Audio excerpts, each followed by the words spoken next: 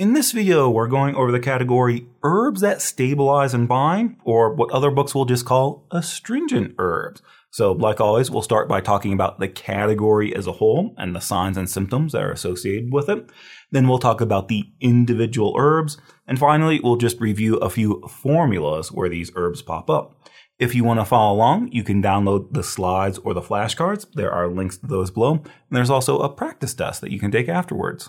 And this video is brought to you by the TCM Study Single Herb Review course. If you're studying for a big test like finals, year ends, or boards, and you want to study all of the herbs in a very quick and efficient manner, then the Single Herb Review course might be for you. If you want to learn more, stick around to the end of the video. So the name of this category is herbs that stabilize and bind, which is kind of a weird name. What do we mean by stabilize and bind? Well, it turns out other books will just call this category astringent herbs, or herbs that induce astringency, because that's what we're doing, is we're inducing astringency to stop leakage. And when you say leakage, we're pretty much talking about leakage of fluids. So what does this mean, to induce astringency to stop leakage? Well, if you remember back to the very beginning in fundamentals, we talked about the functions of qi, the 5 or 6 functions of qi, depending on which book you're reading. And remember, one of those functions was containment, that qi is supposed to contain or hold things in. So the idea here is that if qi is deficient, it will fail in its function of containment, and those fluids and other things will leak out. So what kind of leakage could we be looking at? Well, basically, we can divide it up into 3 depending on the system. So we can look at leakage of lung qi. So when you say leakage of lung qi, this could refer to sweating. Remember, the lung governs the exterior. It governs the wei qi and the opening and closing of the pores. So if the lung qi is deficient, the interstices become unsound and the sweat leaks out. So if there's lung qi deficiency, the lung qi fails in its function of containment, and the fluids, the sweat, leaks out.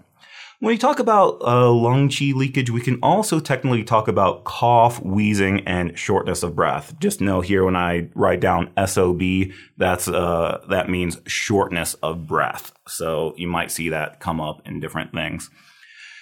So a lot of times when we talk about this cough, wheezing, shortness of breath, we could call this rebellious lung qi, but we could also say that if the lung is deficient, it fails in its function of depurative downbearing, and so we could call that leakage of lung qi as well. So some of these herbs that astringe the lung will treat coughing and wheezing as well.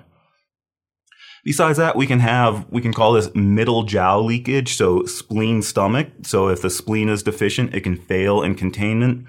But really, when we say middle jiao, we can also call this large intestine leakage, because the main symptom here is diarrhea. That if the middle jiao is deficient, if we have spleen qi deficiency, it can fail to contain, it can fail to hold things in, and so we just have kind of a chronic, long-term loose stools or diarrhea.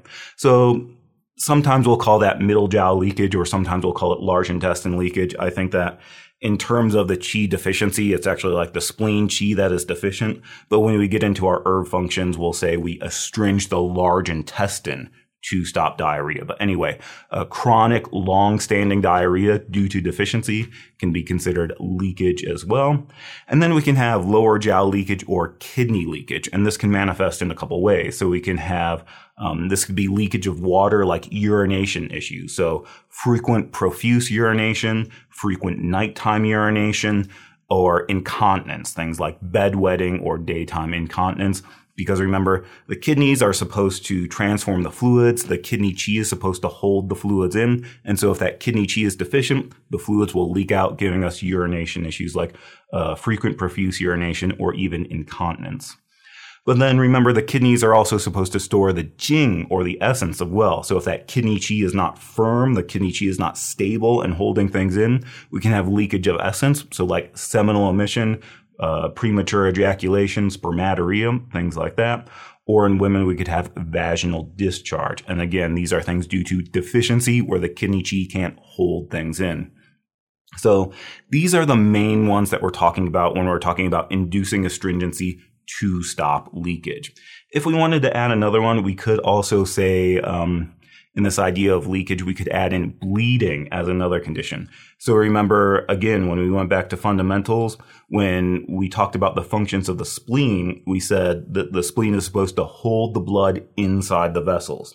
So if the spleen Qi is deficient, it can fail in its function of containment, and that blood can leak out of the vessels.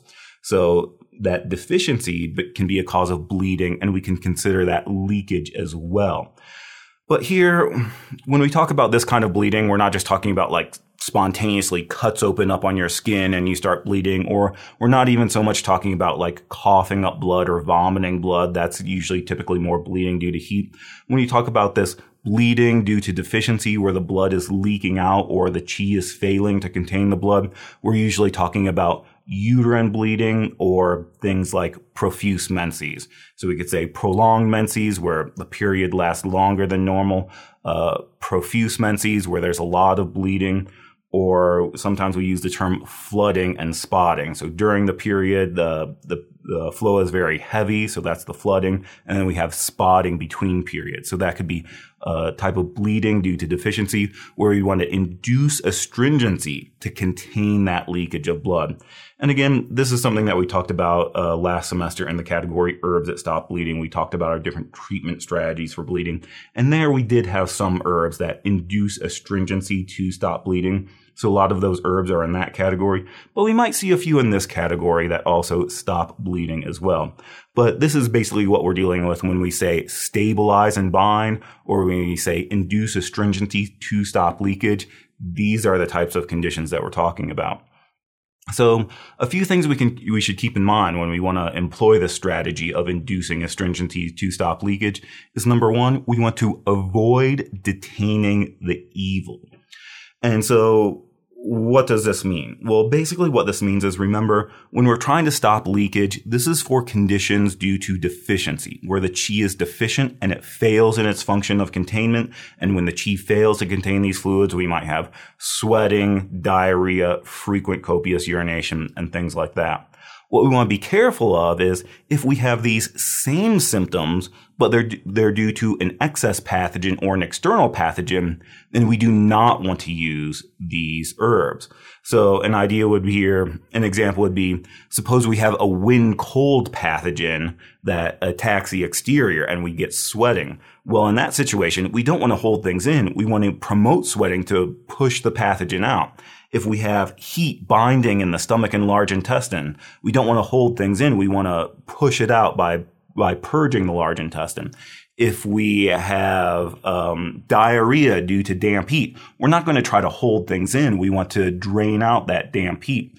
So the idea here is, if we have one of those excess pathogens, if we use these astringent herbs, what that will do is actually trap the pathogen inside.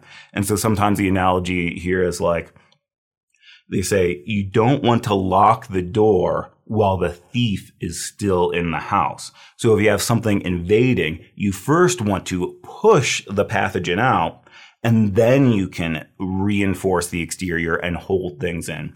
So that's something we want to keep in mind, that when we're using these herbs, these are for long-standing cases due to deficiency. So in terms of like diarrhea, think about like IBS or Crohn's, where it's something that's been going on for a long time, and it's usually due to a deficiency condition. If you had diarrhea due to damp heat, if you try to use these herbs, you'll actually make the condition worse because you're trapping that damp heat pathogen inside the body.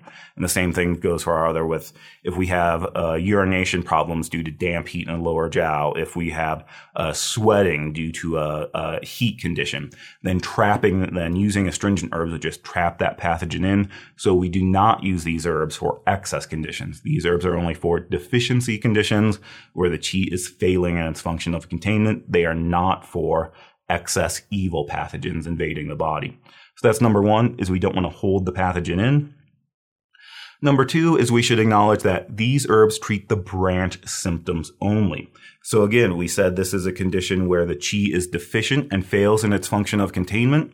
So these astringent herbs will treat those branch symptoms of leakage, but we would need to combine them with herbs that treat the underlying root cause. So say we had night sweating due to yin deficiency. We could use these herbs to stop the sweating, but we'd have to combine them with herbs that tonify yin. Say we have chronic diarrhea due to kidney yang deficiency. We could use these herbs to astringe the large intestine and hold in the diarrhea, but we would have to combine it with herbs that tonify kidney yang. If we had cough due to lung qi deficiency, we could use sour herbs to hold the lung qi in, but we would still want to use herbs that tonify lung qi as well. So these herbs only treat the branch symptoms. We want to combine them with tonifying herbs to treat the root cause. And so sometimes what comes up here is when we talk about this difference between treating the root versus treating the branch, sometimes students will ask, why would we ever just not treat the root? Why? I thought Chinese medicine was all about treating the root cause instead of just putting a Band-Aid on and covering up the symptoms. Why would we even bother with this branch treatment? And kind of the answer is that basically, sometimes these conditions take a long time to treat. So say you have someone with kidney yin deficiency. They have 5-center heat. They have tidal fever, hot flashes. They have a red, dry tongue. And one of their main complaints is night sweating. Sometimes when people have kidney yin deficiency, the night sweating can be so severe that they wake up several times per night and change their bed sheets because their bed sheets have been soaked with sweat. And so this is a very severe condition. So we could say in order to treat this condition, we treat the root by tonifying kidney yin, but it turns out building up kidney yin can take a long time. It could take several months to build up that kidney yin.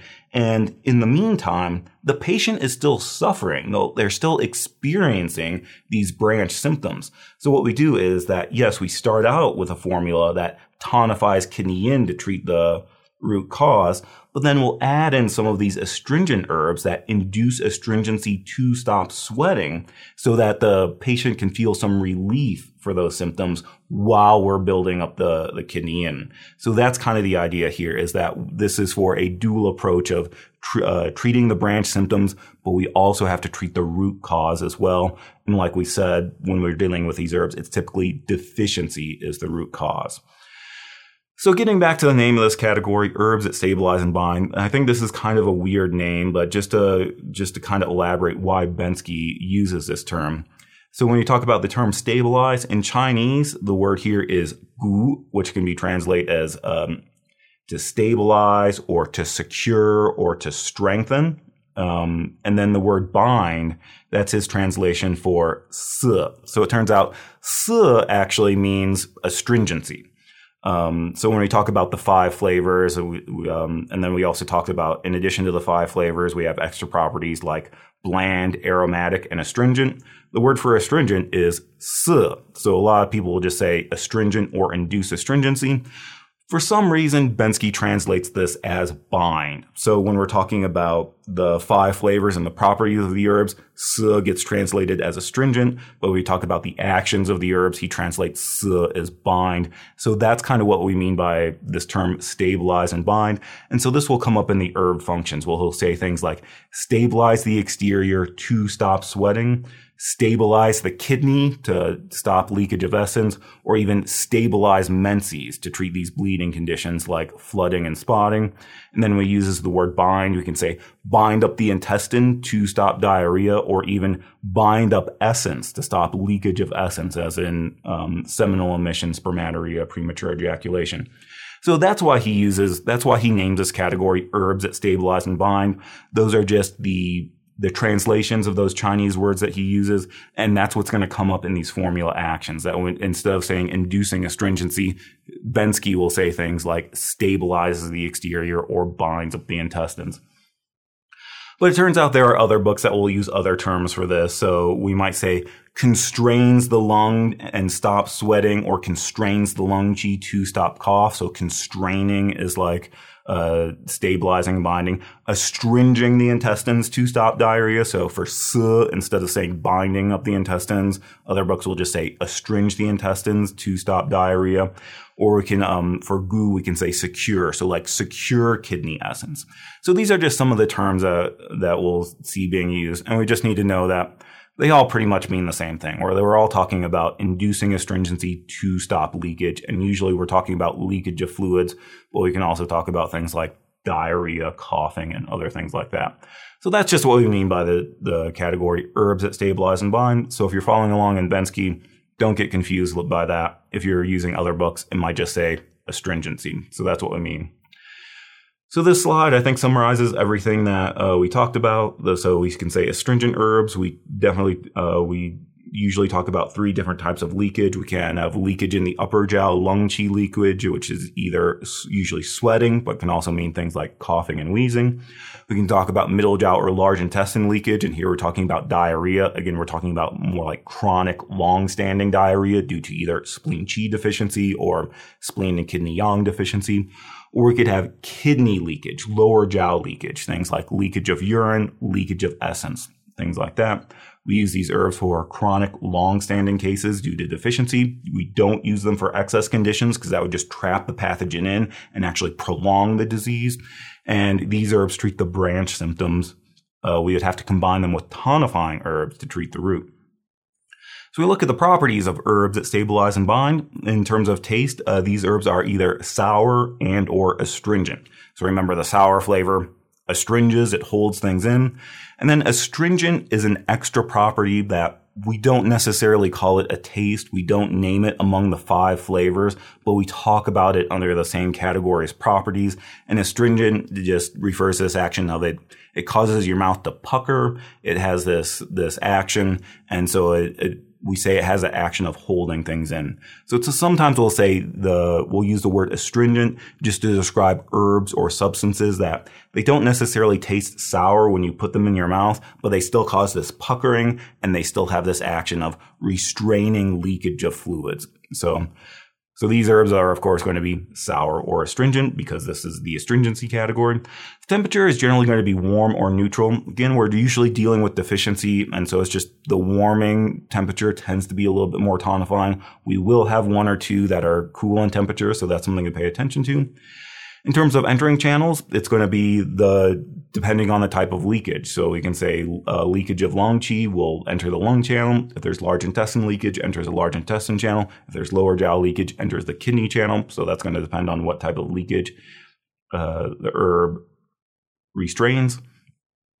And the main action is to induce astringency to stop leakage, or in Bensky terms, it would be stabilize and bind, things like stabilize the interior, bind up the large intestine, secure kidney essence, things like that. And some other things, like we said, these treat leakage due to deficiency, don't use them for excess conditions, and combine them with tonifying herbs to treat the root cause.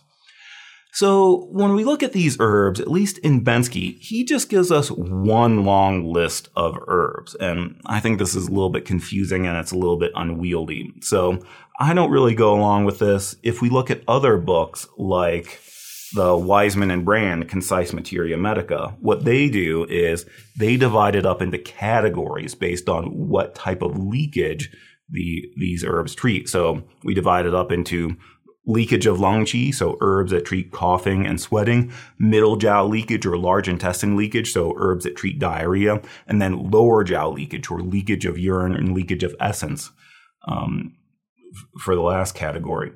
So this is something I prefer. This is the way I learned it, so this is the way I prefer to teach it.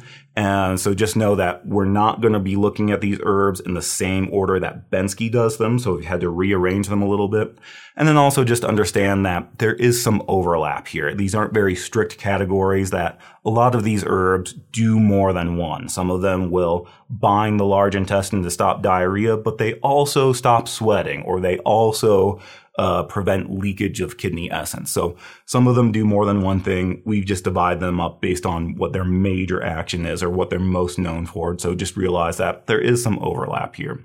So yeah, here just realize that there's going to be some overlap here. And so some herbs treat more than one type of leakage. But let's go ahead and start out with our upper jiao leakage of lung qi for coughing and sweating. And our first one here is Wu Weizi Schisandra fructis. Wu Wei Schisandra fructis. This is Schisandra berry. This has become a little bit popular in Western herbalism as well, so maybe you're familiar with this.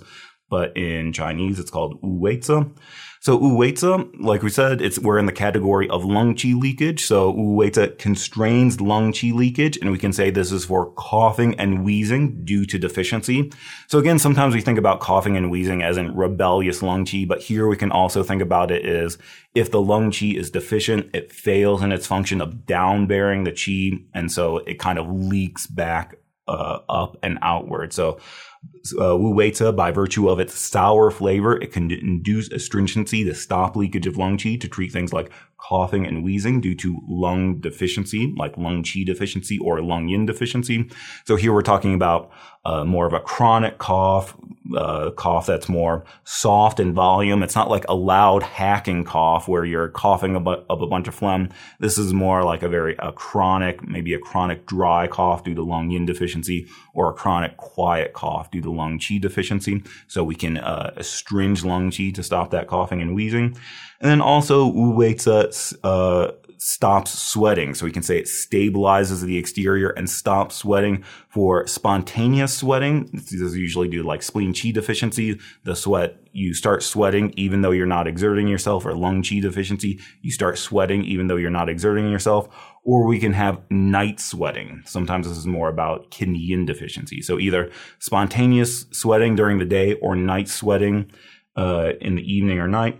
And usually this is especially when there's thirst or dryness accompanying it, because we're not only stopping the sweating, we're also generating fluids to treat dryness and thirst as well.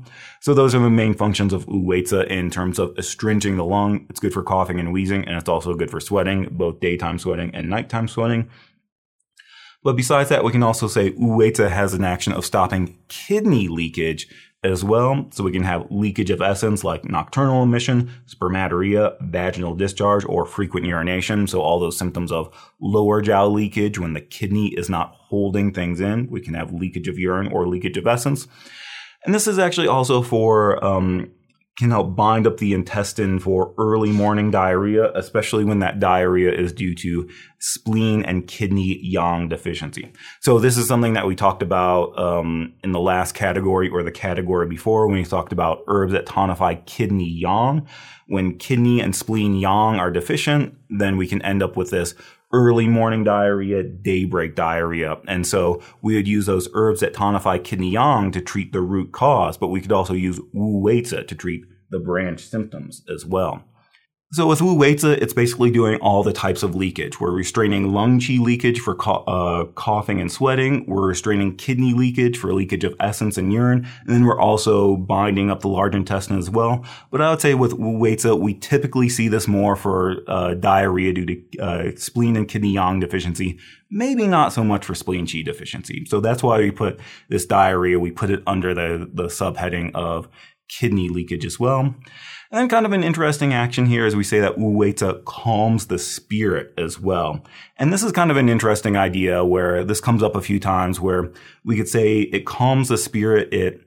That sour flavor, by virtue of holding things together, it prevents the heart qi from scattering. So it's kind of that sour flavor is holding the heart qi together to help with Shen problems like irritability, insomnia, palpitations, or dream disturbed sleep, profuse dreaming, because the heart Shen can't come home to its house in the heart, so we end up with dream disturbed sleep. So that's kind of another interesting action. We attribute that to the sour flavor, where it's holding the heart qi together to calm the spirit.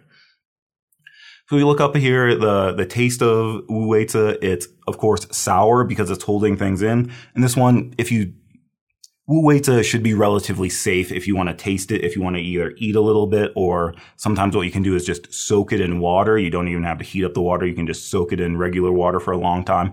And then when you taste it, it will taste very sour in flavor. So it definitely has a sour flavor to induce astringency. Then we also say it has some sweetness as well, because it's generating fluids, and so that sweet flavor is moistening. And then some people will also say that wu wei zi has a tonifying action as well, and I think that's why it's become more popular in the West. I've even been to like smoothie bars where one of their add-ons, they will add schisandra berry to it, and I think there's this idea that can also tonify as well.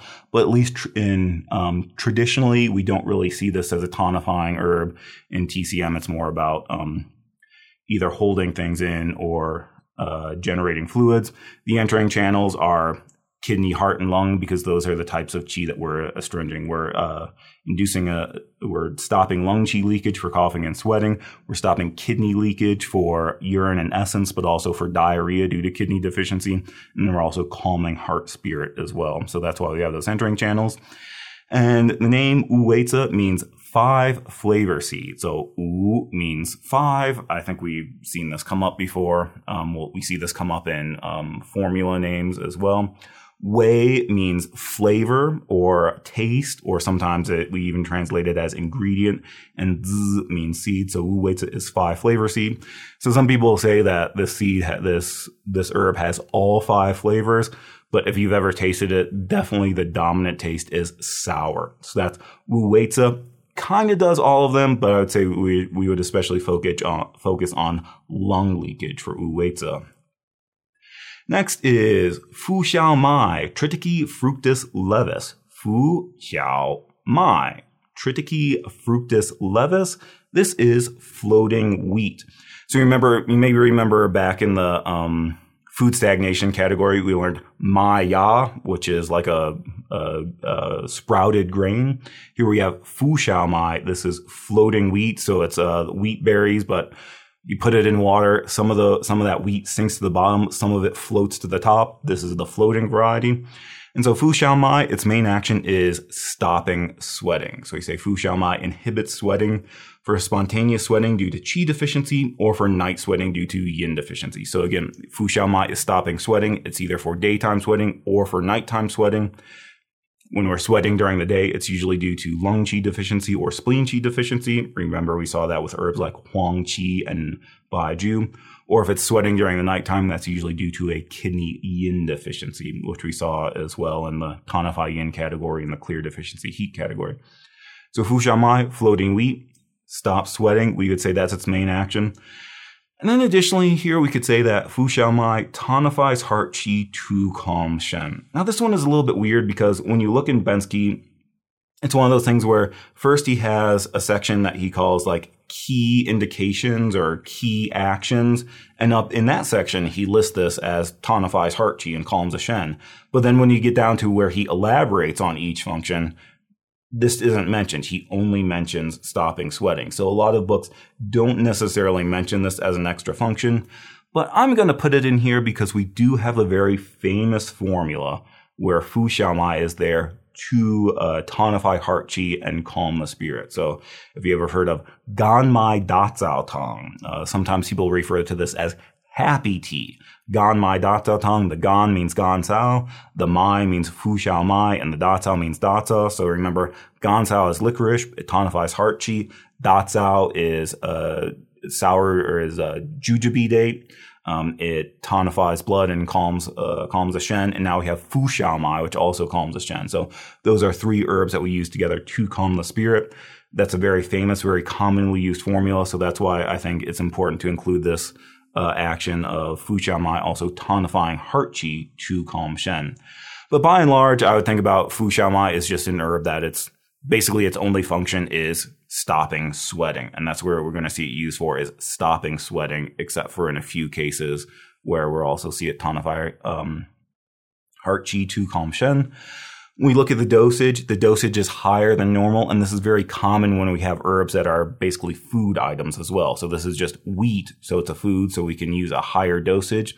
And then also notice that the entering channel is only the heart channel. So this is a little bit interesting, that even though it's for stopping sweating, it doesn't enter the lung channel and enters the heart channel. So maybe you can remember that the actual fluid of the sweat is associated with the heart. And this is one that people get confused sometimes, that when they have a year-end test or a foundations test, they'll ask, what organ is the sweat associated with? And a lot of people think that it's the lung, because the lung opens and closes the pores. But actually, the lung is associated with the snivel, the stuff that comes out your nose.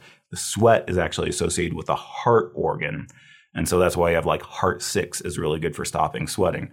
So anyway, Fu Xiao Mai enters the heart channel, and that has to do with this action of stopping sweating. And the name Fu Xiao Mai means floating little wheat. So fu means floating, and this is the same as like when we talk about a floating pulse, that's fumai, the floating pulse or the superficial pulse. So fu means floating, xiao means little, and mai means wheat. Like again, we learned maya, which just means grain. So that's fu xiao mai, think stopping sweating. After that is bai guo ginkgo semen. Bai guo ginkgo semen. This is ginkgo nut. So I think in the West, a lot of people are familiar with ginkgo leaf. I think they use that for like memory problems or brain issues and things like that. And that is an herb in Chinese medicine. It's called yin xing ye, I think. But here, when we say ginkgo, we mainly are using ginkgo nut. And here we're using it basically to astringe the lung and stop coughing and wheezing.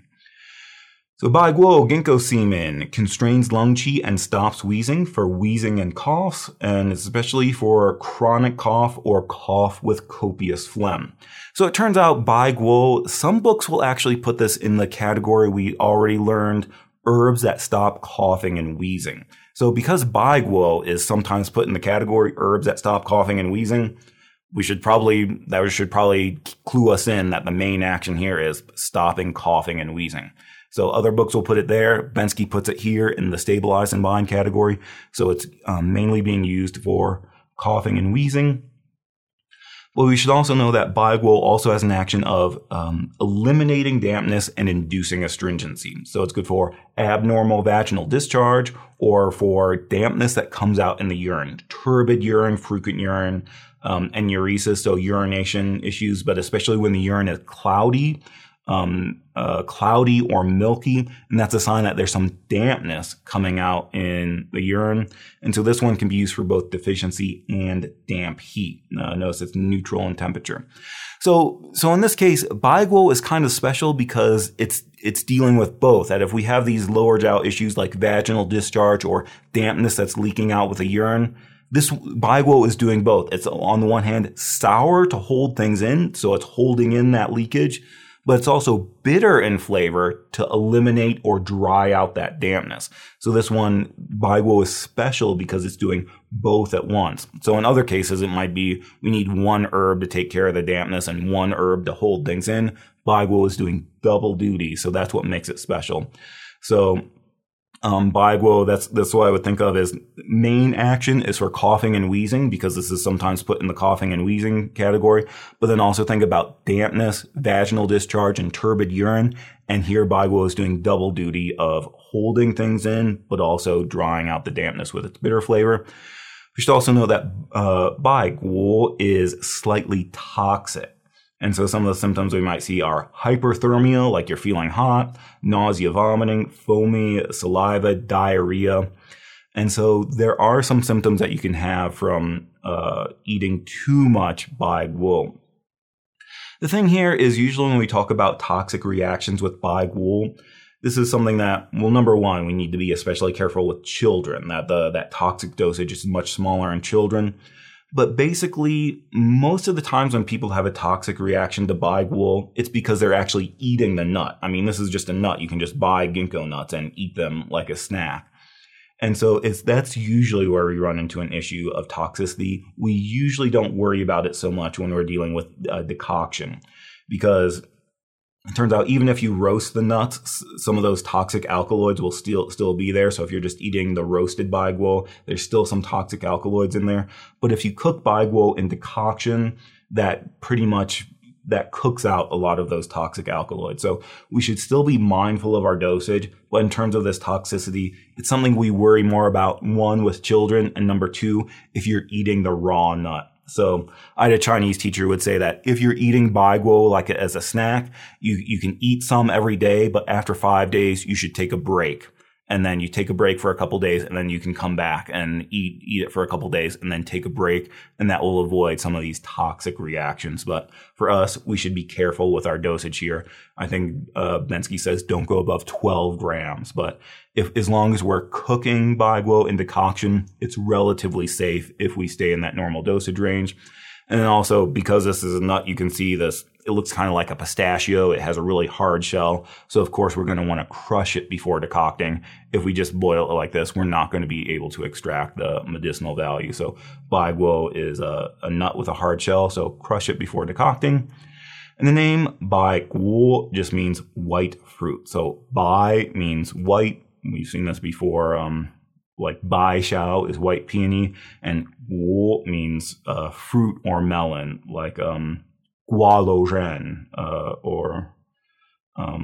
sorry, that was gua is melon, guo is fruit. We've learned some other fruits. I'm trying to think of what other fruits we learned. Sorry, I got gua and guo mixed up. Anyway, guo means fruit.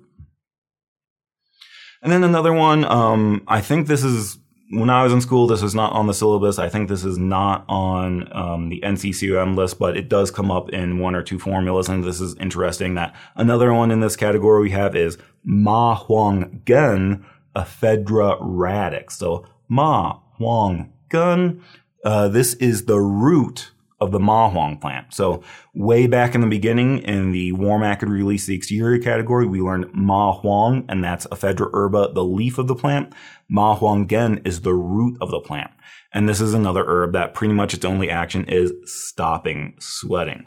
So I just like to bring this up because I think this is kind of interesting. This is kind of a funny thing we say about the ma huang plant, that if you have this plant, the ma huang plant, the leaves of the plant are very good for promoting sweating, but the root of the plant is very good for stopping sweating. And there's actually kind of a famous story about, there was this herbalist, this student herbalist, that he was apprenticed to this great master, but the student was very cocky and overconfident, and he thought, oh, I've learned enough. I don't need to learn anymore from this old man. I'm going to go off and start my own clinic.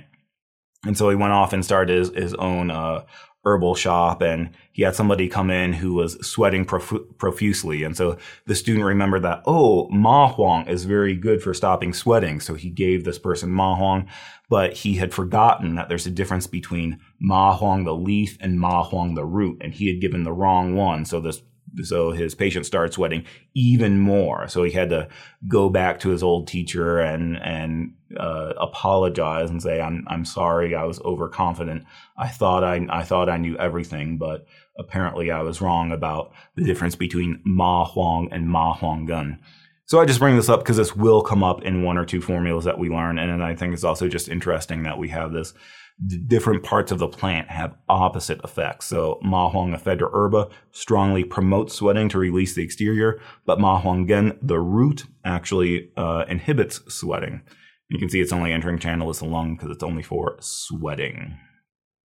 So that's another one we'll see. So after that, we get into our herbs that are more about middle jiao leakage or large intestine leakage. So these are herbs that induce astringency to stop diarrhea. So our first one here is Ume Mume fructus. I'm actually not sure how to pronounce the Latin one, if it's mume or mumi or Ume Mume fructus. This is a black plum or dark plum. And I think it has a similar sounding name in Japanese. It's ume or umeboshi. It's a type of plum. And so ume, a very important herb that we need to know, and it has a lot of different actions. So number one, it does constrain lung qi leakage for chronic cough due to lung deficiency. And we'll find that a lot of these in this category of stopping diarrhea, they're also good for stopping cough as well. So this can be for chronic cough due to lung deficiency, not necessarily for sweating, but for chronic cough due to lung deficiency. So it does constrain lung qi leakage as well. But here, its main action in this category is binding up the intestines and stopping diarrhea. So this is for chronic diarrhea and dysentery. Again, usually this is a chronic long-standing condition where there's some deficiency, and that's why we want to astringe and stop diarrhea.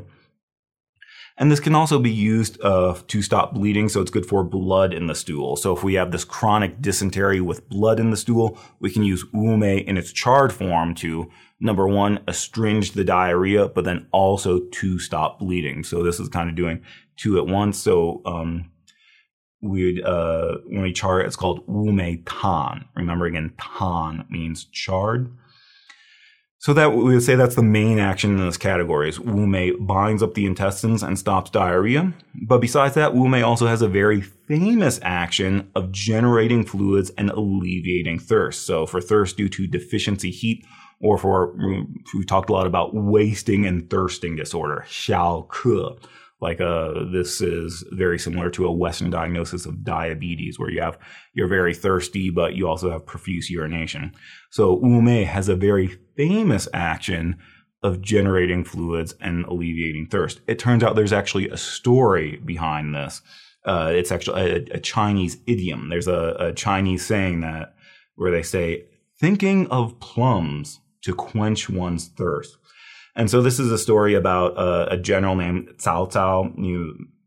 You may or may not have discussed him in the history of Chinese medicine. Cao Cao is a very famous general, and he's known as being very ruthless. He's a very cutthroat general. He kills his enemies. Sometimes he was very paranoid. He was afraid that people were trying to poison him, and so he would say it's better to mistakenly kill a friend than to mistakenly let an enemy live. So there's also a story about he had a friend over for dinner and he thought this friend was trying to poison him, so he had him executed, and really the guy was just being friendly. He's famous in TCM because his physician was Hua Tuo, like the Hua Tuo Jiaji, one of the first surgeons. He was able to perform brain surgery, and he did surgery on Cao Cao because he had a headache. And again, Cao Cao thought he was trying to kill him, so I think it's Cao Cao is the one who had Hua Tuo. Anyway, so the story about Wu Mei is Cao Cao was marching his troops, and he really needed his troops to keep moving, but his troops were getting tired, they were exhausted, and they were extremely thirsty. They had run out of water. And so the troops were starting to developing unrest. They were starting to rebel, and they wanted to stop. But Cao Cao needed his troops to keep marching. So what he did is he rode to the top of the next hill, and he waved his flag and said, look, over this next hill, there's a grove of plum trees. And so keep on marching. If you keep marching, we'll get to this grove of plum trees, and you can use the plums to quench your thirst. And so the idea here is that his troops were then motivated and reinvigorated to keep marching. And so we say that just thinking about the plums was able to bring some moisture to their throat, and they were able to keep on marching. And I think it turns out that Cao Cao was actually lying. He was just deceiving them so that he could get them to keep marching. So there's this Chinese idiom, thinking of plums to quench one's thirst. And I think this is, on the one hand, this is a saying about how, like, as long as you have hope, you can keep going. But I think on the other hand, it has this idea of it's false hope that's keeping you going. So anyway, so there's a very famous idiom where it's like, even just thinking about Wu Mei can help quench your thirst. So maybe that can help you remember this very famous function of Wu Mei, of generating fluids and alleviating thirst. I've even used this with patients where, they had some sort of throat condition. I can't remember if it was either they had some salivary cancer or some throat cancer. So it was either the cancer itself or the treatment of the cancer. It made them have some very, they had difficulty producing saliva. They had a very dry throat. They had difficulty swallowing. And so, one of the things this patient tried by himself was, I think, tamarind bean. He would just suck on that. And I said, another thing you could try is Wu Mei has this action. And so he tried the Wu Mei and he really liked it. It's again very sour. It has a very sour flavor. And also you can see it's kind of black and dark. It's actually prepared by like smoking it. So it has a little bit of a smoky flavor. So you may or may not like that. It's sour and smoky at the same time. And you also have to worry that it has a little pit in the middle. So make sure you don't choke on the pit if you're doing that. But Wu Mei has a very famous action of generating fluids and alleviating thirst. And then another famous action here is Wu Mei quiets roundworms and alleviates pain. So abdominal pain associated with roundworms. So this is for vomiting roundworms and the abdominal pain associated with it. So if you studied Shanghang Lun, you know this is a very famous symptom that's associated with Jue Yin syndrome. So in terms of the 6 levels, Tai Yang Yang Ming Xiao Yang, Tai Yin Xiao Yin Jue Yin. Jue Yin is the last level. It's kind of like the yin and yang are starting to separate. So you have heat above and cold below. But one of the symptoms associated with Jueyin syndrome, the one that everybody remembers, is vomiting roundworms. So Wu Mei is our representative herb for Jueyin syndrome. On the one hand, it's binding up the intestines to treat the diarrhea. It's very sour in flavor, so it enters the liver channel or the Jueyin channels, and it also quiets roundworms. So for Wu Mei, definitely remember that it is good for vomiting roundworms as well. And then one additional function Bensky mentions is that it can be used topically for sores, corns, and warts. And I've never used it in this application, and I'm not quite sure how it's supposed to be used. Based on what it said in Bensky, it sounds like you would actually dig out the wart, and like after the wart falls out, then you have this like hole left in there, and then you would use Wu Mei to help sort of regenerate the flesh. So I'm not sure that you would use Wu Mei on the actual corn or wart. I think you would remove the wart first and then use to help this with the healing process afterwards. But I'm actually not very sure about that, so don't take my word for it. I've never used Wu Mei. It turned out we have other herbs for warts, like Yadanza is very famously used for warts and things like that. So I think there are other remedies. So you might have to ask your teachers about this, or especially if you have some Chinese teachers who've used this for this function, you can ask them how they used Wu Mei in this external application, because I've actually never used it that way. So Wu Mei, the name means black plum. Wu again means dark or black, like with He Shou Wu, Mr. He's black hair, or oolong tea is a black tea. It turns out Wu actually means like crow or raven, but it also refers to that color. So Wu Mei is dark plum or black plum. So that's Wu Mei. Definitely remember binding the intestines to stop diarrhea. Very famous action of generating fluids to alleviate thirst. And then remember Jueyin syndrome or vomiting roundworms for Wu Mei. Next is He Zi Chebulae fructus. He Zi Chebulae fructus. He Zi, this one, main action is binding up the intestines to stop diarrhea. So this is for chronic diarrhea and dysentery. And it turns out, notice that this one is neutral in temperature, so it can be used for both hot and cold patterns of diarrhea, depending on what other herbs we combine it with. So He Zi, very good for binding the intestines and stopping diarrhea. And because it's neutral in temperature, that makes it very versatile. That's the main thing I would remember about this. It does, again, like these other ones, has an action of constraining lung qi leakage for coughing and wheezing. And we say especially for loss of voice. Like with me, when I'm talking a lot, I start to lose my voice. I get hoarse and lose my voice at the end of this. Maybe I should take some He Zi. But so this is, again, we saw the same thing with Wu Mei, that a lot of these herbs that bind up the intestines are also good for coughing and wheezing. Maybe you can think about a lung and large intestine connection. But I would say main action of He Zi, think about binding the intestines to stop diarrhea. So that's He Zi. Kind of similar to that, we kind of put these two together, He Zi and Rhodochrosine myristicae semen. Rhodochrosine myristicae semen. This is nutmeg, like what you would put in pumpkin pie, apple pie, or in a pumpkin spice latte. Maybe you even put it in French toast. So Rhodochrosine, nutmeg. So Rhodochrosine, it looked kind of similar. It's a big seed, it's a big nut, and its main action is binding up the intestines to stop diarrhea. So again, for chronic or even early morning diarrhea due to spleen and kidney yang deficiency.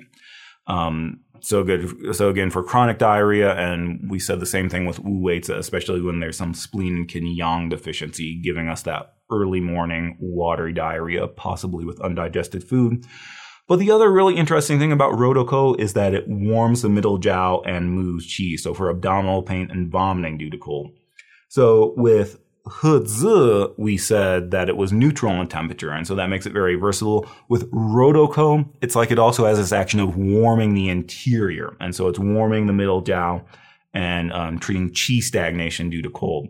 And hopefully this makes sense, because you can think about nutmeg is one of those spices that we use during the winter months. So if you're making an apple pie, the pumpkin pie spice or spices you would use in apple pie are things like cinnamon, clove, ginger. Those are all herbs from the category herbs that warm the interior. But then we also use nutmeg and mace as well. Mace is the outside, the shell of the nutmeg. So we use those herbs in the winter months when we're making pumpkin pie, apple pie, and pumpkin spice latte. So I almost consider this like a warm the interior type of herb that has that warming property. So hopefully that can help you remember that. Rodoko also has an action of warming the interior and warming the middle jiao, but it also has this action of binding up the large intestine to stop diarrhea, which is convenient because this diarrhea usually belongs to a cold condition. So again, it's like we're doing both. We're astringing the diarrhea, but we're also warming the interior and dispersing the cold. So that's Rodoko. And then this is kind of a weird thing that I never knew about nutmeg, but apparently this is a thing that raw nutmeg contains some oils that can be a little bit toxic. And I think usually when we say the oils are toxic, we generally mean that it can irritate the stomach and irritate the large intestine and cause some digestive upset. But it turns out also the myristicai, there's an alkaloid in there, myristacine or something, that is actually hallucinogenic. So if you get too much of those oils, it can actually cause you to hallucinate. So Rodoko in its unprepared form, because of those oils, it can upset your stomach, but in large dosages can also be hallucinogenic. So we usually prepare this, and there are a couple ways we can prepare this, but the traditional way is they would make a paste out of flour, wheat flour, and they'd coat the nutmeg seeds in this paste and then bake it.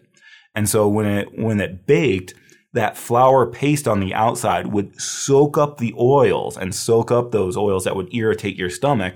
And so after you bake them, you crack off that shell and discard that flour paste. And then you have a roasted nutmeg seed where that toxic oil has been extracted and removed. So that's a traditional way. We call that whey Rodoko. In the very beginning, we talked about the different methods of preparation. Then that was one of them. Whey is called like roasting in ashes. And that's kind of the method here. And there's really only one or two herbs that use this preparation, and Rodoko is one of them. But it turns out you can also do this by getting some bran and just stir frying it with bran, and that will do the same thing. That as the Rodoko heats up, it will start to excrete these oils, and that wheat bran will absorb those oils. So we get Rodoko. It's usually prepared in that way in order to reduce its toxicity, and that's called whey Rodoko. And so it turns out. So when I was in school, my Chinese teacher told me that there are actually two herbs that we use that we do this with Rodoko, but we actually do the same thing with Hezi. That Hezi is often prepared in the same way, where it's coated in this paste and baked. But as far as I can tell from reading the textbooks, what I found in our books is that Hezi is prepared in this way, but that's just more if we want to make the Hezi warm in temperature and go to the spleen. As far as I can tell, Hezi doesn't have those same toxic oils, so I think that's just done for the purposes of making the herb warmer in temperature, whereas with Rodoko, it's done for the purpose of removing these toxic oils. So that's something that may come up depending on your teacher. They might say that Hezi is also prepared in this way, but at least when I look in Bensky, Rodoko is the one that definitely should be prepared this way to remove its toxicity. So that's Rodoko. The name means fleshy cardamom. So ro means flesh or meat. Like when we say the spleen governs the flesh, we say ro. Or when we talk about different types of meat, like yang ro is lamb meat. So ro means flesh. And doko is a word for cardamom. Like we learned in the aromatic category, we learned Bidoko, white cardamom, Saldoko, grassy cardamom, and here we have Rodoko, fleshy cardamom. So that's just, I guess, is a name for a big seed like that. But Rodoko is nutmeg. I would think about warming the middle and stopping diarrhea. And those two kind of go together because when you have cold in the middle jiao, you tend to get diarrhea. So it goes together. Again, we're doing 2 for 1. We're warming the middle and stopping diarrhea. So that's Rodoko, nutmeg. You use it in your pumpkin spice lattes when the weather gets cold, so that's how you know it warms the interior. After that is chun pi, Ailanthus cortex. Chun pi elanthiocortex. And with this one, we need to be especially careful that we're pronouncing this correctly. Remember, in Chinese pinyin, the U has an oo sound. Sometimes English speakers look at this and they want to say chun pi because I think the U has an sound. But here we have to be careful because if you say chun pi, a lot of Chinese people might think that you're saying chen pi as in tangerine peel. So in Chinese pinyin, the E has an sound. So for tangerine peel, we say chun pi, chun. The U has an oo sound. So we say chun pi. Technically, there's a missing vowel in here. And so instead of chun, you say chun. But if you want to learn more about that, just Google pinyin gotchas, and that'll tell you about this. Anyway, we want to say chun pi, elanthiocortex. And for this one, what we're going to know is that it clears damp heat and induces astringency, especially for chronic diarrhea and dysentery due to damp heat, but it can also be used for vaginal discharge due to damp heat.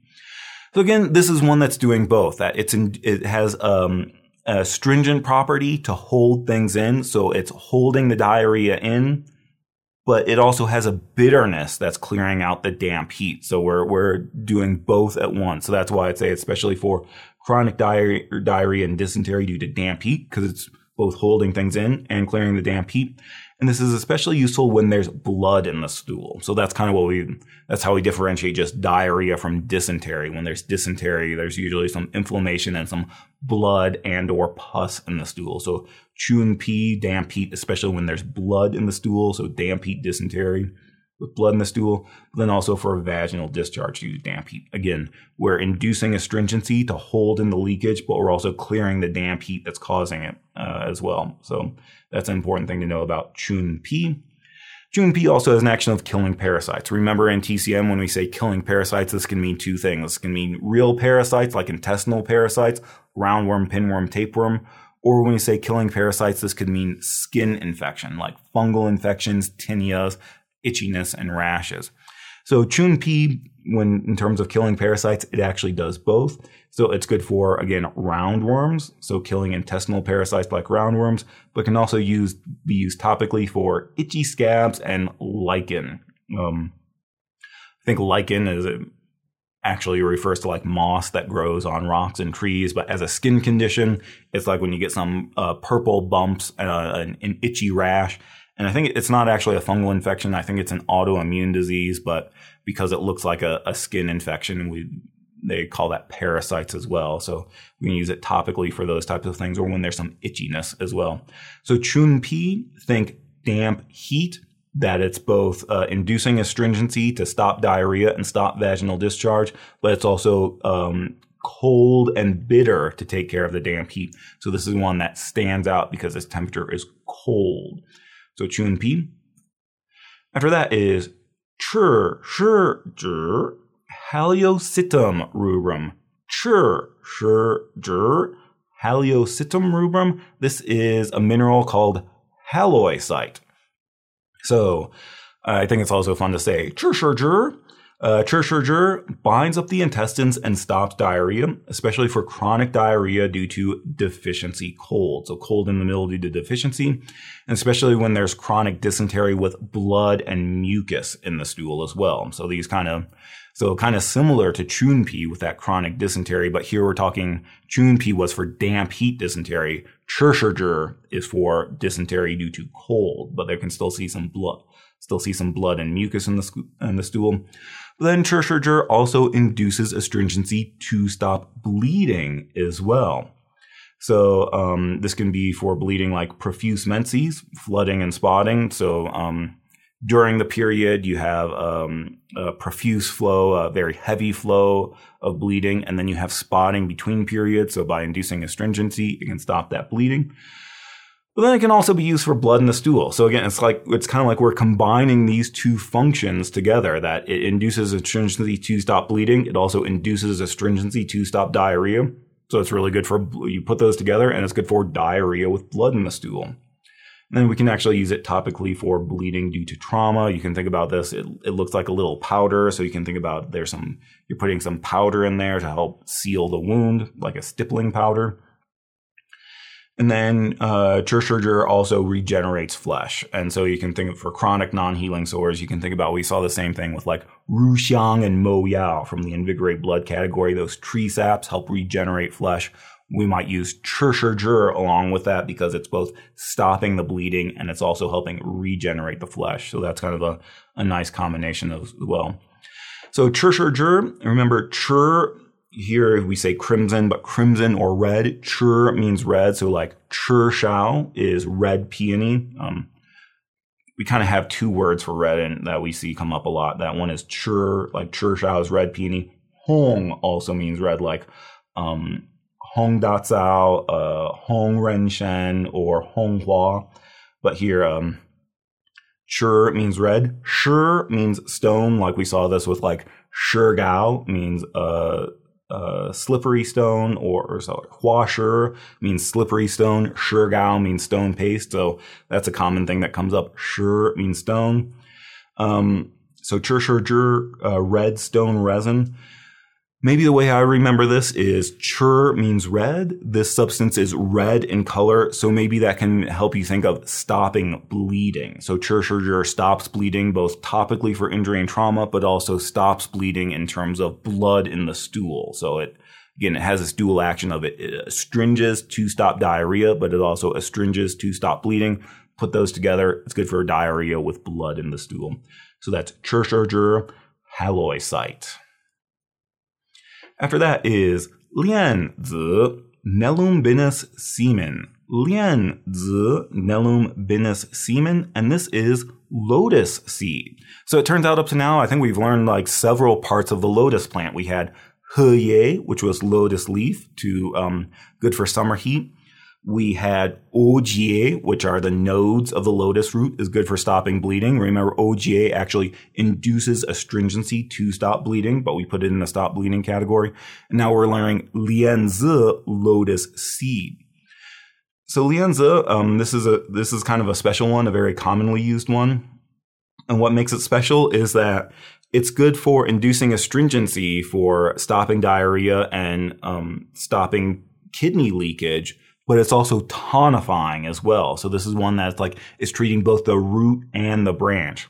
So we say, number one, it tonifies spleen and stops diarrhea. So for chronic diarrhea and loss of appetite due to spleen deficiency. So again, here we're using the sweet flavor to tonify the spleen. We're using its astringent nature to stop the diarrhea. So you have diarrhea due to spleen qi deficiency. You're treating both the root and the branch at the same time. So that makes Lianzi very special. Same thing for kidney. We say it tonifies the kidney and secures kidney essence as well for things like seminal emission, premature ejaculation, urination problems like copious urine. We can also be used for vaginal discharge or that bleeding, flooding, and spotting. So again, we might have this leakage of kidney essence due to deficiency. Lianzi is both tonifying the kidney and using its astringent natures to stop leakage. So you're treating the root and the branch at the same time. That makes Lianzi very special. And then besides that, it also has this action of tonifying the heart to calm the spirit for palpitations, irritability, anxiety, insomnia, especially for kidney and heart not communicating. This one, to me at least, it's a little bit weird because I think that if you remember in the drain fire category, we learned Lianzi Xin. So basically it's Lianzi is lotus seed, it's the nut, but it also has this little plumule in the middle of it. And so sometimes when you get Lianzi, this plumule is included. Sometimes they take it out and separate it. And so when we talk about calming the spirit, I think that's more talking about Lianzi Xin. We learned this in the drain fire category. It's very good for clearing heat to calm Shen. I think we said it's used for upside down baby syndrome, when your baby sleeps during the day but then is awake all night. You can make a pillow out of Lianzi Xin. So technically, according to the books, it does have this action, but I believe, at least according to my knowledge and what I was taught by my Chinese teachers, that if we want to calm the spirit, more likely we go to Lianzi Xin rather than the whole Lianzi.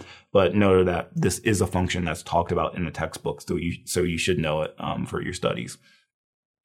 So lianzi xin, lotus seed, and it's very commonly used in food therapy as well. So especially if you're like making a congee. If you have a person that they have spleen qi deficiency with diarrhea and you want to tonify the spleen and stop the diarrhea, you can make a congee. You could have some rice congee, and then you could add in some lianzi because it's a very good food thing as well. So it's lotus seed, very commonly used in food therapy. Dosage is a little bit higher than average. And lianzi just means lotus seed. Similar to that is qian shi, Urales semen. Qian shi, Urales semen. Lianzi and qian shi are very often used together as paired herbs because they have very similar actions.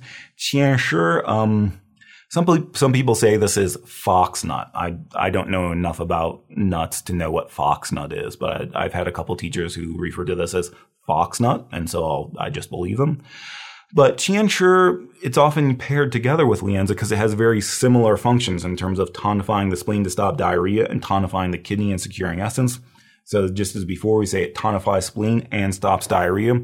So again, if we have diarrhea due to spleen qi deficiency, qian shi is both sweet and astringent. So we're treating both the root and the branch at the same time. Qian shi also tonifies the kidney and secures essence for this leakage of essence like nocturnal emission, premature ejaculation, frequent urination, and incontinence. So again, it's treating both the root and the branch that if the kidney qi is deficient and it can't hold things in, so things leak out, the astringent nature is going to hold in that leakage. The sweet taste is going to tonify the kidney. What makes qian shi different, and what's something we should definitely pay attention to, is again, we say that qian shi eliminates dampness and stops discharge. So for vaginal discharge due to deficiency or damp heat. So kind of like we saw before that. Again, it's taking care of both at the same time, that it's inducing astringency to stop the leakage, but it's also eliminating the dampness. We don't necessarily say it's bitter in flavor, but it's eliminating the dampness to take care of the dampness that's causing that as well. So similar to those other herbs we learned before that do both, this one also eliminates dampness and stops discharge. Qian shi also used in food therapy because it's foxnut. It's like a food. It has a larger than average dosage. So again, this would be very common if you were trying to prescribe someone a congee that say they had some spleen deficiency and you wanted, instead of taking a formula, you wanted to prescribe some food therapy. It's very common that you would say boil some rice, make a rice congee, and then add in Ren, Job's tears. Remember, we learned Ren from the drain dampness category, that it drains dampness but also tonifies the spleen. And then you would add in lianzi and qian shi because again, both of these tonify the spleen but also stop diarrhea. So it's like we're tonifying the spleen and getting rid of the dampness all at the same time. So that's very common food therapy. Rice congee with Ren, lianzi, and qian shi. So that's qian shi. Again, these two are very similar. Lianzi and qian shi, they tend to be used together as paired herbs. If we wanted to differentiate them, we should remember that lianzi also enters the heart channel, so it can calm the spirit, whereas qian shi is very good for dampness and vaginal discharge. So it's both eliminating the dampness but also inducing astringency to stop that leakage. So qian shi, think dampness and vaginal discharge as well. So that's qian shi, and that's kind of the last of our category of herbs for middle jiao or large intestine leakage, treating diarrhea. After that, we get into herbs that are good for kidney-related leakage, so leakage of urine or leakage of essence. And we say leakage of essence, we mean seminal emission or vaginal discharge as well. So our first one here is Shan Ju Yu Corny Fructus. Shan Ju Yu Corny Fructus. This is Cornelian cherry fruit, if that means anything to you, but just say Shanjuyu. So Shanjuyu, like we said, we're in that subcategory of kidney essence. So Shanjuyu secures kidney essence for things like seminal emission, frequent urination, and incontinence. So in terms of securing the kidneys or firming the kidneys or stabilizing the kidneys, it's both for leakage of essence, as in seminal emission, but also leakage of fluids, as in frequent urination or incontinence. So Shanjuyu, very good for that type of leakage. But Shanjuyu also stops sweating as well. So for Excessive sweating, we say, especially in cases of devastated yang and collapsed qi. So this is something that we talked about earlier in the semester when we talked about tonify qi and tonify yang. We talked about we could have yang collapse or yang abandonment. We called it pool syndrome. And remember, we learned herbs like futsa, aconite, and ganjiang, dried ginger, could rescue devastated yang. Then we also talked about qi collapse as well. We said that renshen, ginseng, powerfully tonifies a source qi that can rescue qi from collapse. And we said that these conditions of yang collapse and qi collapse, they're very similar to a Western idea of going into shock. Like if you had severe vomiting or severe sweating or severe diarrhea with a loss of fluids and you start going into shock, that's what we mean by these abandonment conditions. Remember, we said one of the symptoms there was profuse sweating, like because the yang is deficient or because the qi is collapsed, the sweat just starts leaking out. Sometimes we say it's like profuse, oily sweat. So in order to rescue that devastated yang, we might use futsa and ganjiang, or to rescue qi collapse, we might use renshen. But here we could use shanjuyu for its sour flavor to stop some of that sweating that happens during those conditions. So in terms of stopping sweating, I'm not sure we use this so much for like a lung qi deficiency or things like that. There are other herbs we can go to. But if we have this case of qi collapse or yang collapse, then shanjuyu, when we talk about its function of stopping sweating, I think that's where we use shanjuyu the most. And then kind of like we talked about with our earlier herbs, that this one also has a tonifying action as well. So we can say it tonifies liver and kidney. We usually say liver and kidney yang, but also kidney essence as well. So for impotence, dizziness, sore, and weak low back, and we say it tonifies both yang and essence. And kind of like we saw in the tonify yang category, yang and essence kind of go together anyway. So this is a good one that, again, we're treating both the root and the branch at the same time. So, these leakage conditions, this seminal emission, frequent urination, can happen due to kidney yang deficiency. So shanjuyu is tonifying kidney yang, but it's also using its sour flavor to induce astringency as well and stop that leakage. So we'll see shanjuyu come up very commonly in our formulas that tonify kidney yang because it's doing both at once. And then technically, shanjuyu also does have an action of stabilizing menses and stopping bleeding. So again, profuse menses, prolonged menses, or flooding and spotting. But this one, it's a little bit more mild in terms of its action. So it does stop bleeding. But I think more famously, we should say that shanjuyu, very good for kidney leakage and tonifying kidney yang. So that's shanjuyu.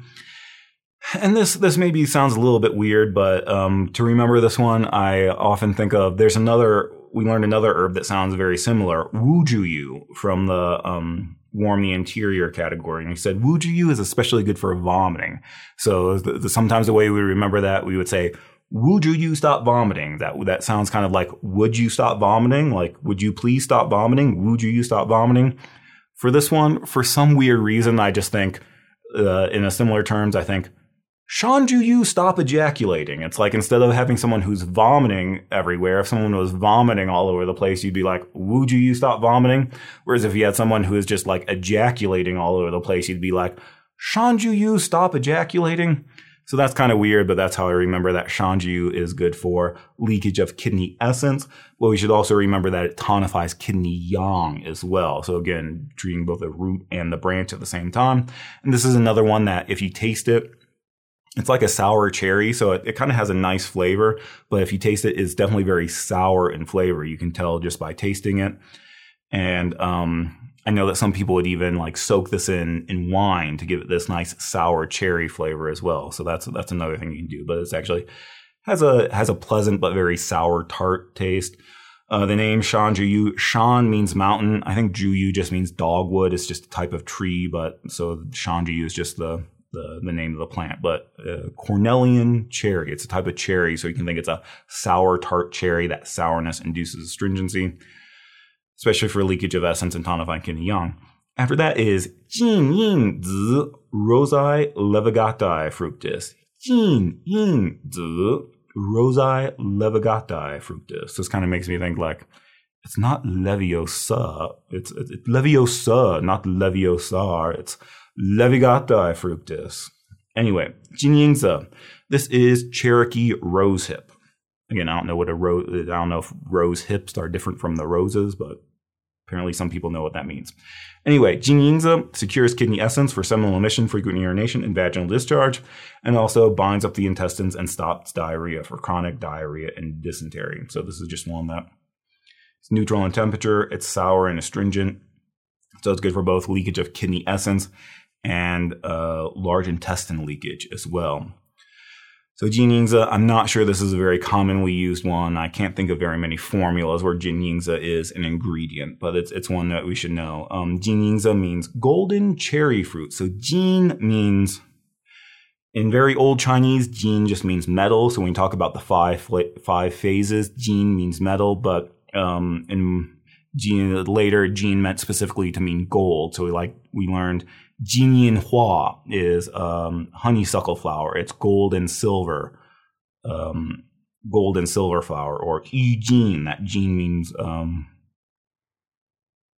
think that Jin means gold. Anyway, Jin means gold, so golden cherry fruit. Jinyingzi, not sure this is a very commonly used herb. Not sure it's definitely not like a 3-star herb or an A-list herb. But it secures kidney essence and binds up the intestines to stop diarrhea. So Cherokee rosehip. After that is Fu Pen Zi Ruby fructis. Fu Pen Zi Ruby fructis. And this is Chinese raspberry. So this one tonifies, again, both tonifying the kidney and securing essence. So frequent urination, enuresis, spermatorrhea, premature ejaculation, or wet dreams. So nighttime nocturnal emissions. So again, here we're doing both at the same time. We're tonifying the kidney and inducing astringency to stop leakage. It's both sweet and astringent, so we're doing both at the same time. Then it also brightens the eyes. So I think we went through the tonify yang category. We learned a lot of herbs that also have this action of tonifying kidney to brighten eyes, like Tu Sitzi, Xia Yuanzi. So here in this one, we have another one that's brightening the eyes for poor vision due to liver and kidney deficiency. So we could add that along with our other ones like Gochitsa, things like that. Fu Penzi, the name of this one is kind of interesting. Fu Penzi means overturned bedpan fruit. Fu Penzi, overturned bedpan seed or fruit. So the idea here, when you say tipping over the bedpan, it's kind of like, if you had a lot of kidney yang deficiency, you would have to pee a lot at night, so you would have a bedpan next to your bed. But when you take Fu Penzi, it's so good at tonifying yang, it's so good at inducing astringency to stop leakage, you don't even need your bedpan anymore. So you flip it over because you don't even need it. So that's kind of an interesting name for this one. Fu Penzi, overturned bedpan fruit. It's so good at stopping urination, you don't need to use your bedpan anymore. So that's maybe a way you can remember this. Again, I'm not sure this is a super common one. We will see this and come up in a couple formulas for kidney yang deficiency. I also see this used commonly when we talk about like spring wines, that when you want to take a bunch of herbs and soak them in alcohol. So it's something that you can take during the winter to keep warm and kind of boost your kidneys, and something that you can take long term as part of your yang sheng or nourishing life. I see Fu Penzi come up a lot in that. I think we only see it come up in one or two of our formulas, so not quite as a common one, but I remember Fu Penzi tonifies kidney yang and stops leakage as well. Then we're getting into our last ones. Hai Piao Xiao Sepii Endoconcha. Hai Piao Xiao Sepii Endoconcha. This is cuttlefish bone. So cuttlefish bone. So this one secures essence and stops discharge, especially for seminal emission and vaginal discharge. So it's that lower jiao leakage. This one not really tonifying like we had our other ones that tonified kidney yang. This one just more about inducing astringency to stop leakage. It also induces astringency to stop bleeding for a wide variety of bleeding problems, but is especially for bleeding due to deficiency. So I think technically we can use it for things like coughing up blood and vomiting blood. Those tend to be bleeding due to heat, but especially for bleeding due to deficiency. And we can also use it topically for bleeding and trauma. Again, you can think about like this is a cuttlefish bone. You can grind it up into a powder and think about using it as a powder to kind of like a stippling powder to soak up the blood and staunch the bleeding. So that's Hai Piao Xiao. I think really the most famous action here is that Hai Piao Xiao reduces stomach acid for stomach pain, acid regurgitation, ulcer.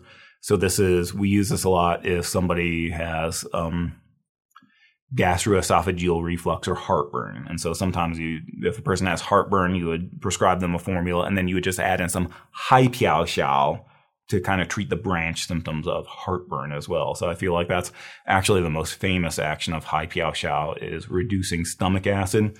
But again, we say it's for ulcer. So on the one hand, it's reducing, especially if you have like a bleeding ulcer, it reduces the stomach acid, but it also stops bleeding as well. So again, it's doing both at the same time. And we can also say it absorbs dampness and closes sores for chronic non-healing ulcers or damp rashes. So damp rashes, this is like you have some rash and itchiness, but it's very wet, it's very damp. There's some oozing or some pus. So you can think about grinding up Hai Piao Xiao into a powder, and it's kind of like that powder soaks up some of that oozing. I think we saw the same thing with like Qing Dai and things like that. So used topically as a powder. So it's kind of like, if you're bleeding, you can sprinkle on some Hai Piao Xiao and it will staunch the bleeding. If you have some dampness, oozing, some moist rashes, you can sprinkle on some Hai Piao Xiao and it'll soak that up. So you can so maybe that's why you can think about this is thinking about soaking up dampness, that it's good for dampness as in vaginal discharge, but it's also good for dampness in terms of rashes. But I'd say the most famous one is Hai Piao Xiao is good for stomach acid. And for the name, I know that Hai means like sea or ocean. So that's referring to, it's a fish. Xiao, I think actually means like spider. So I'm not entirely sure what this name means, but it's cuttlefish bone. I think cuttlefish had some other interesting names like a black thief or dark thief or something like that too. So anyway, Hai Piao Xiao, cuttlefish bone. And then our last one is Sang Piao Xiao, Mantidis ootheca. Sang Piao Xiao, Mantidis. I think that second O actually has an umlaut on it. So Mantidis ootheca. So Sang Piao Xiao, this is mantis egg case. So Sang Piao Xiao, when I was in school, this was not on the syllabus. I don't have a picture of it because it wasn't in my herb sample kit. So when I was in school, this was not on our syllabus, but it turns out that this is on the NCCUM board list. So I wanted to include it here. And it turns out we learn one formula where Sang Piao Xiao is actually the chief ingredient, but that's the only formula we learn with Sang Piao Xiao. So this one we say it tonifies the kidney, secures essence, and contains urine. But I think really its most famous application is that it's used for bedwetting in children. So we can say it contains the urine and it's good for frequent urination and dribbling urination. It's good for nocturnal emission. It can also be used for impotence because it tonifies the kidney. But I'd say its main or its most famous application is for enuresis in children or nighttime bedwetting in children. And so I think that's the application we learned for Sang Piao Xiao. So this one, it may or may not be on your syllabus in school, but it is on the NCCUM list, and we learn one formula where this comes up. So for Sang Piao Xiao, I would remember bedwetting. So that is our herbs that stabilize and bind, or our herbs that induce astringency to stop leakage.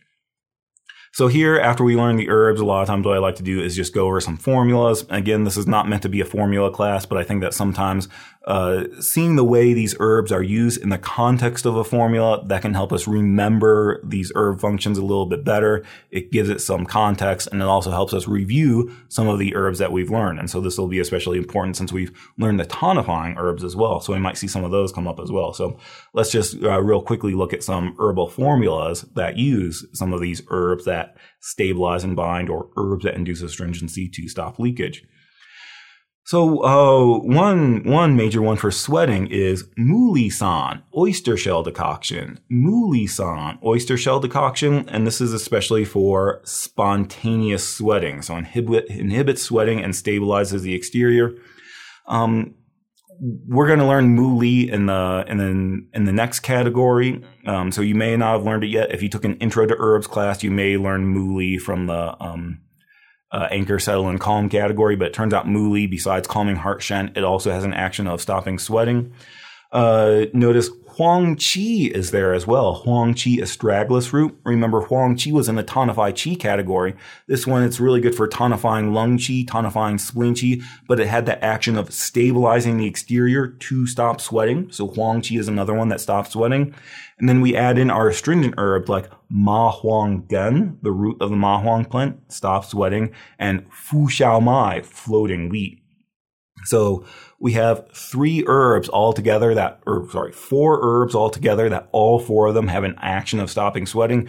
We put them together to stop sweating. So this is kind of example of combining some herbs from some different categories, and we're also tonifying lung qi to stop sweating. So Mulisan, very common formula for stopping sweating. So either spontaneous sweating or nighttime sweating. So that's Mulisan, stopping sweating. Another one in terms of lung qi leakage is Shengmai San, generate the pulse powder. Shengmai San, generate the pulse powder. And this is for lung qi deficiency plus lung yin deficiency. But then we also have symptoms of coughing and wheezing and sweating. So we say, in the actions, we say stops excessive sweating. In the indications, we say chronic cough with sputum that's difficult to expectorate. So again, here the idea is we have a deficiency condition. We have deficiency of lung qi and deficiency of lung yin. Because the lung is deficient, number one, the exterior is unsound, so the fluids leak out, so we have leakage of sweat. But then also the lung qi is leaking out in terms of a chronic cough. So we have a chronic dry cough, shortness of breath, spontaneous sweating. So when you look at the ingredients here, we've learned all of these, and this actually tells us exactly what the formula does. Remember, Renshen tonifies qi. It tonifies all types of qi, including lung qi. So Renshen tonifies qi. Mai Mendong tonifies yin, especially tonifies lung yin. And then Wu Weizhi is sour in flavor. It induces astringency to stop sweating. So we have one herb that tonifies qi, one herb that tonifies yin, and one herb that induces astringency. So this is for lung qi deficiency plus lung yin deficiency, where we have coughing and sweating as well.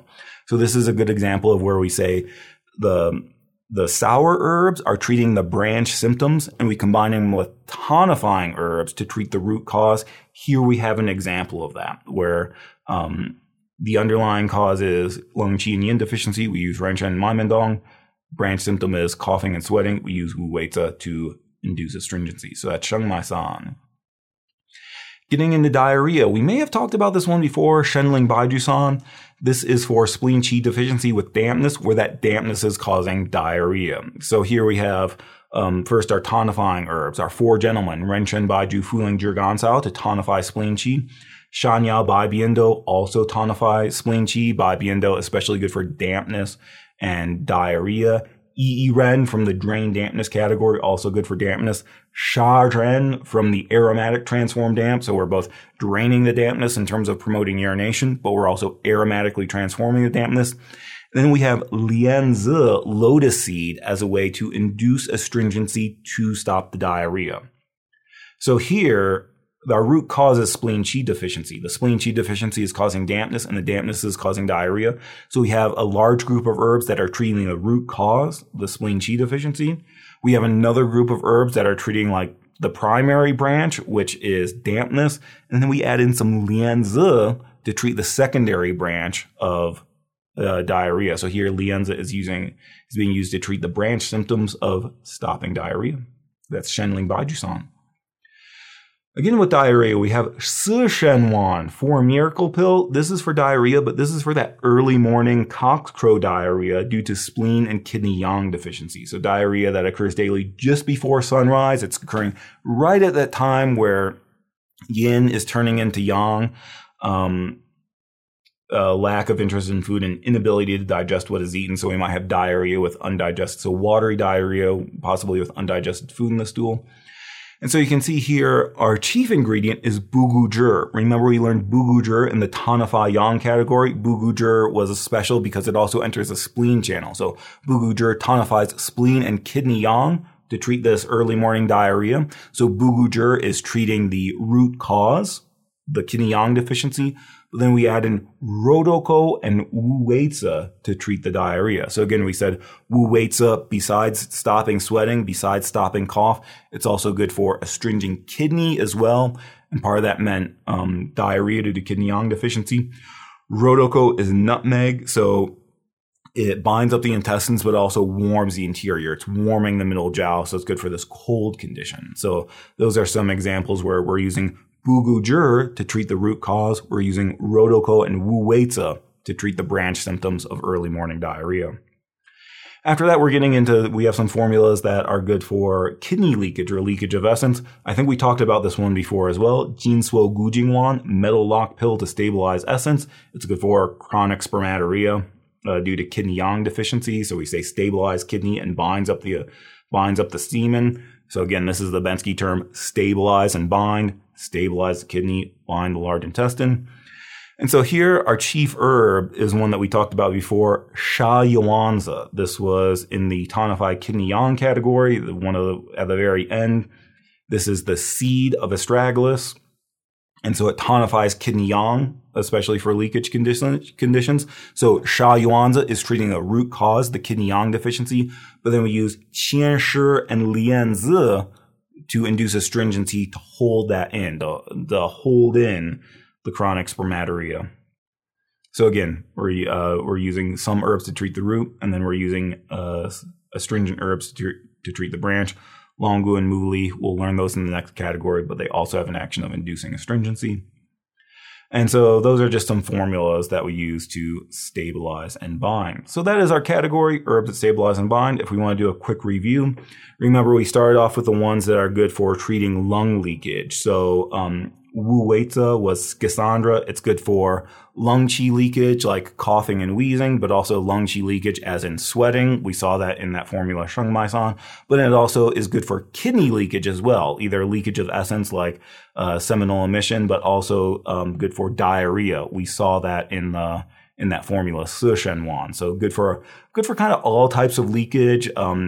Lung qi leakage, large intestine leakage, and kidney leakage. And then it also had this action of holding the heart qi together, preventing heart qi from scattering to calm shen. Fu Shao Mai is good for sweating. It's not good for any of those other types of leakage, only good for sweating, but also tonifies heart qi to calm shen.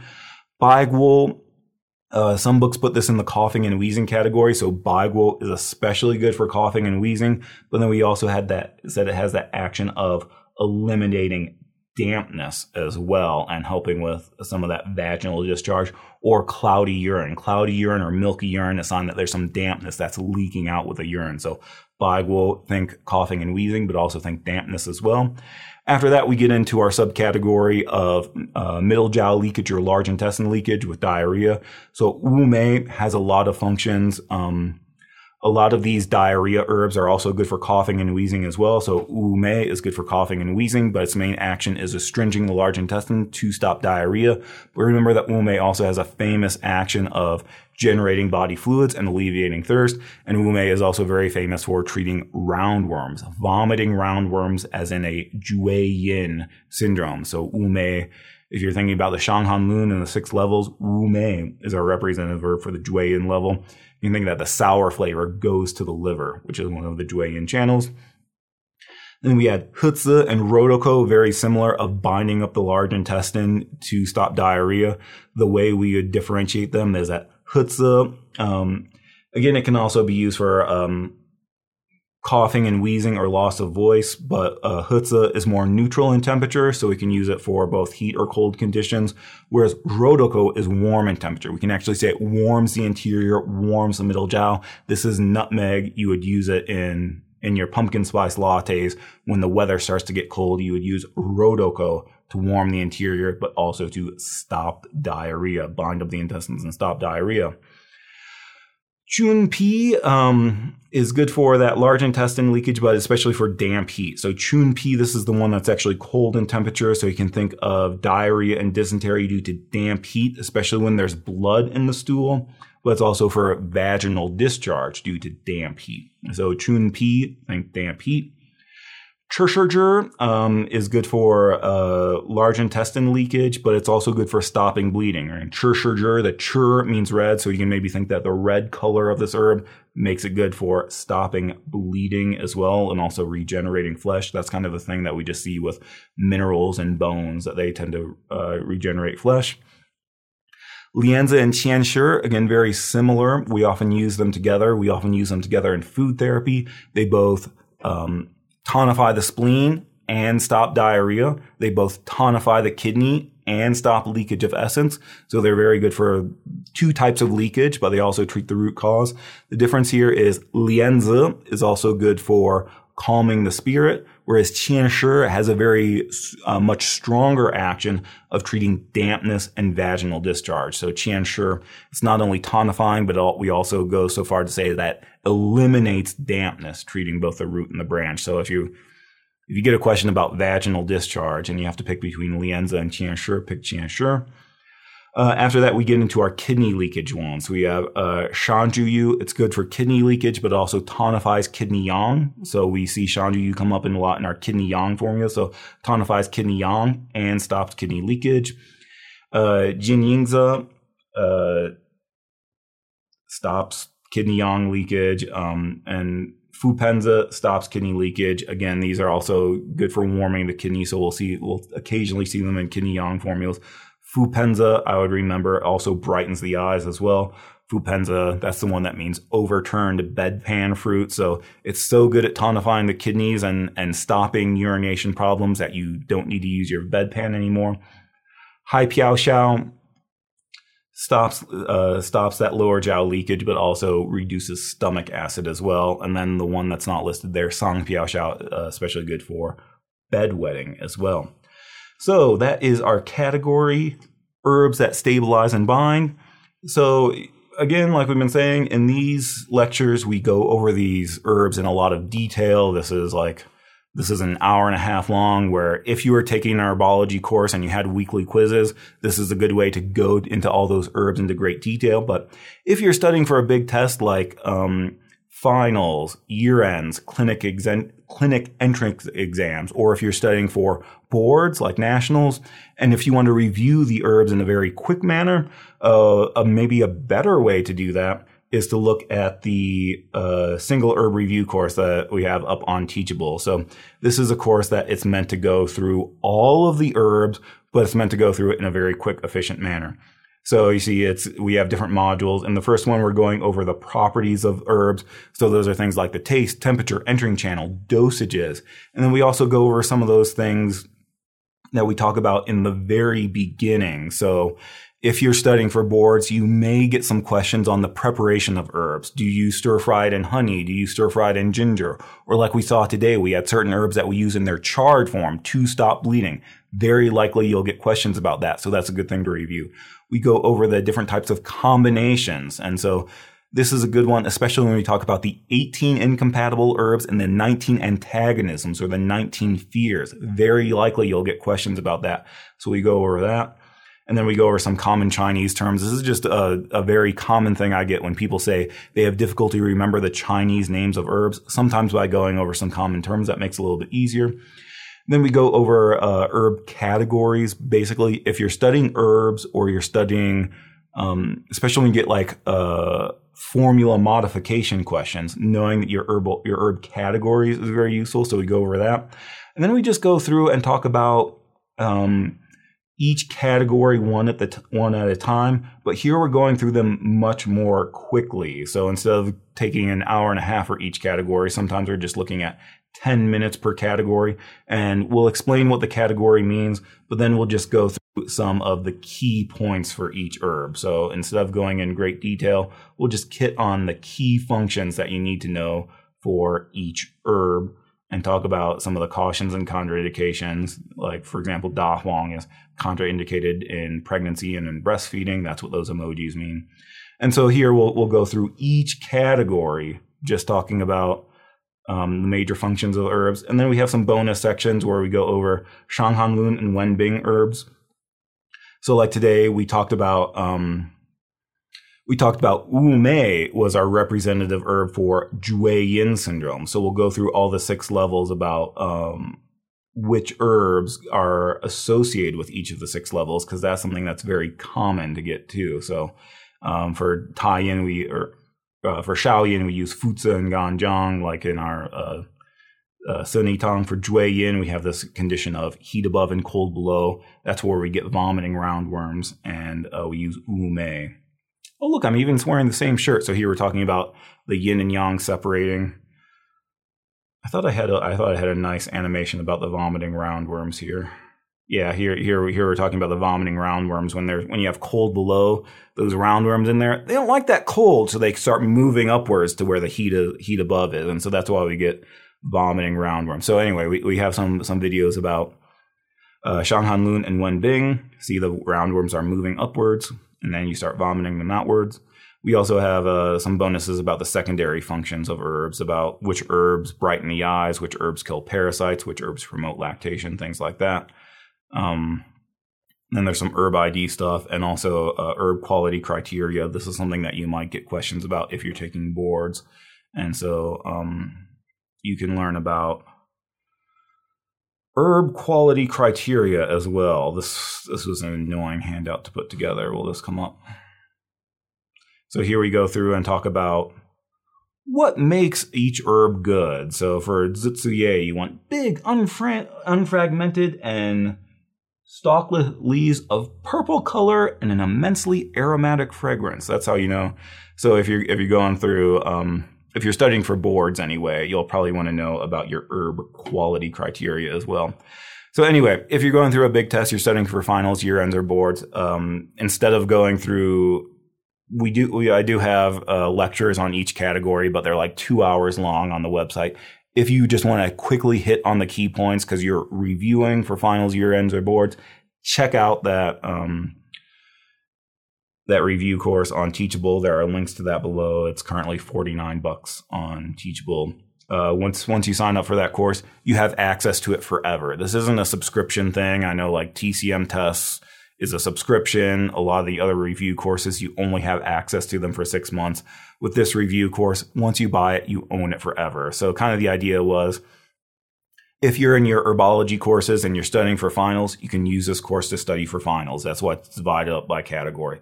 If you're studying for first year ends, you can use the course again to study for first year ends. If you're studying for second year ends and you need to go back and review your single herbs, you can use the course for second year ends. And then you graduate and you need to study for your NCCUM boards or your CALE boards, or some people even use it for Pan-Canadian boards. You can go back and study it again. So the idea is you buy this course, you own it forever, and then you can use it multiple times as you review throughout your academic career.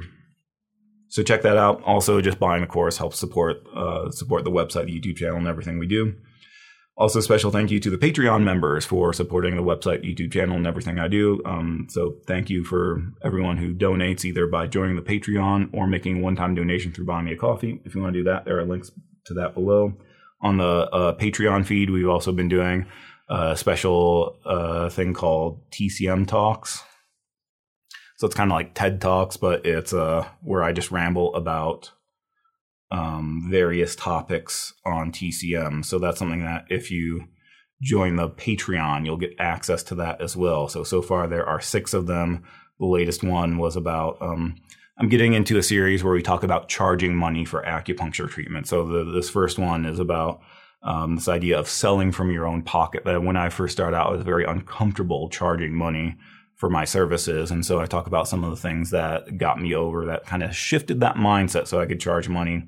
But we also talk about things like some analogies for Western medicine versus TCM. We get into things like logical systems and things like that. Some analogies for the types of chi. A lot of times the cat shows up in these videos too. So if you want to see more of the cat, check those out. So there are some things if you want to join the Patreon, you'll be supporting the website, the YouTube channel, and you'll also be getting special access to some extra content as well. So that's it for this time. Again, there are some notes and flashcards you can download. Check out the links to those below. There'll be a practice test you can take as well. And then we'll come back with the next one, which is I believe herbs that calm the spirit. I'll have to take a look, but I believe our next one is herbs that calm the spirit. So I'll see you in that one. Thanks for being here. See you next time.